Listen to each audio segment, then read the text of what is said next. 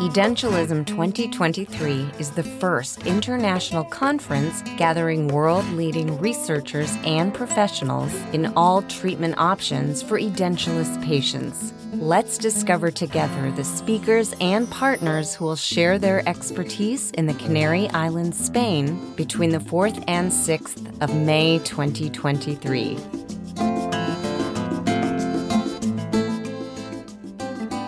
Good morning. My name is Eduardo Nikolewski. I'm an oral and maxillofacial surgeon in Miami, Florida. I'm really excited about the Edentulous meeting that we're going to be having in the Canary Islands. David, thank you for having invited me for the event. I'm honored to share the podium with all the different people from all around the world. I'm humbled and thank you again. My topic for the symposium will be based on the terminal dentition, the point of no return. And I had to put together a lecture for that. I mean, I've given lectures on full arches, on zygomas, on pterygoids, on immediate loading, but I never really went into the specifics on the philosophy on the topics. When do you determine that somebody is a dental cripple and you have to move into the next step? I look back at 27 years of cases and I was just thinking about them. Did I make the right choice or not? And I went and I did a full search on scientific evidence based on what's a terminal dentition. It's very interesting. I've learned a lot.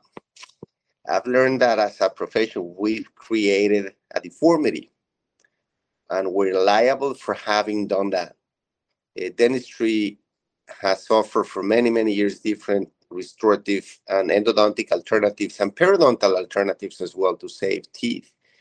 And I believe that in the beginning of the year 2000, a tendency in dentistry, at least where I practice in the United States, it came about taking out teeth and doing full arches. The all-on-4 concept came about. And we're seeing a lot of the complications now.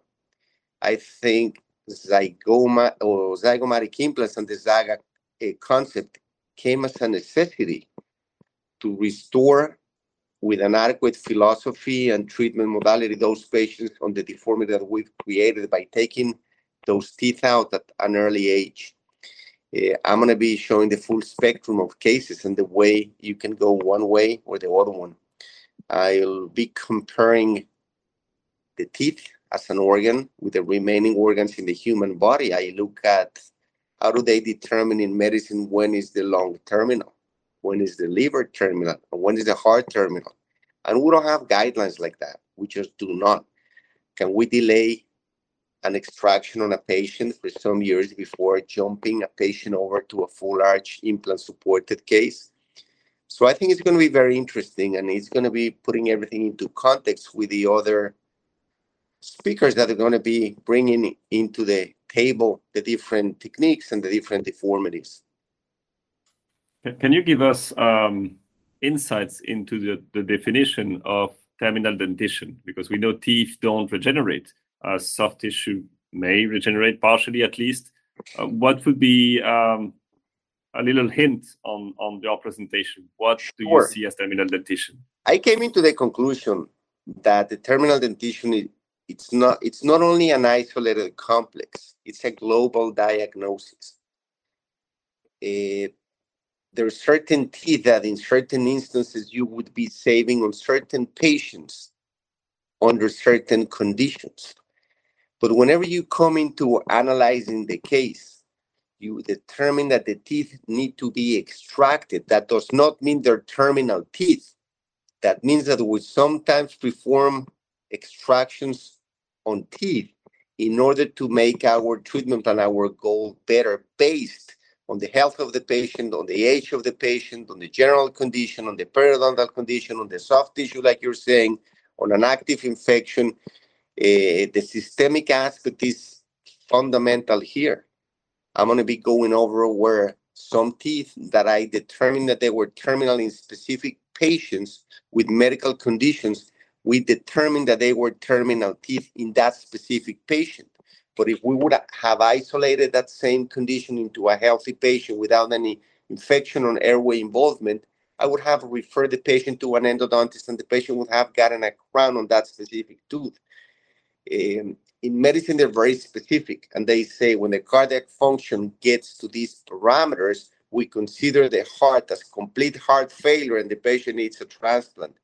I tried to look for that specific definition in dentistry, and I just couldn't find it.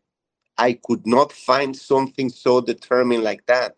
So I came up with some bullet points and some algorithms on how I do it.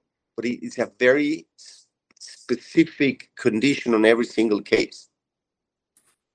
When we talk about terminal dentition, we talk about teeth, obviously, but do we also consider dental implants in this dentition? When you have, say, one or two single implants there, do you also take them into account in the algorithm? Is it something, if, say, the lower jaw is terminal dentition, you may have one or two implants over there. How do they enter into this equation? Sure. You've got to consider many factors as well. In many instances, which I'm going to be demonstrating cases, I preserve those implants initially for stability. I mean, we want to get initial stability, and maybe we're going to either submerge or even explant that specific implant in the future. You've got to consider the implants as part of the comprehensive treatment plan on the patient. The other thing that I want to emphasize on is there's got to be a pyramid. There's got to be a thought process whenever you do invasiveness on a case. You cannot just jump patients into zygomatic implants as a first step. In my opinion, the zygomatic concept should be applied whenever all the conventional surgical techniques cannot be applied on a patient. Now, that doesn't mean you condemn a patient to a complete zygomatic implant case. You don't have to do a quad zygon patient. You can just incorporate the zygomas maybe on one side, one zygoma. Maybe you do some bone grafting. Maybe you can incorporate some implants. And I'm going to show cases like that as well. But David, to give you an absolute definition of what's the terminal dentition, what's the point of no return, there's a very thin line on that. And we as a profession, I think we've been too aggressive in some instances and created a dentofacial, a maxillofacial deformity. I understand the following the pyramid of treatments from, I would say, simpler treatments. It's not necessarily correct, to more advanced complex treatments like zygomatic implants, for instance, is the way to go. And I understand that sometimes we can see some layers of the pyramid being skipped to go straight to a quad zygoma or to a pterygoid plus zygoma and anterior, or some treatments that are too advanced for that patient. And maybe we could have solved it with maybe periodontics plus a few implants and something a bit more conservative. So where do you think that comes from?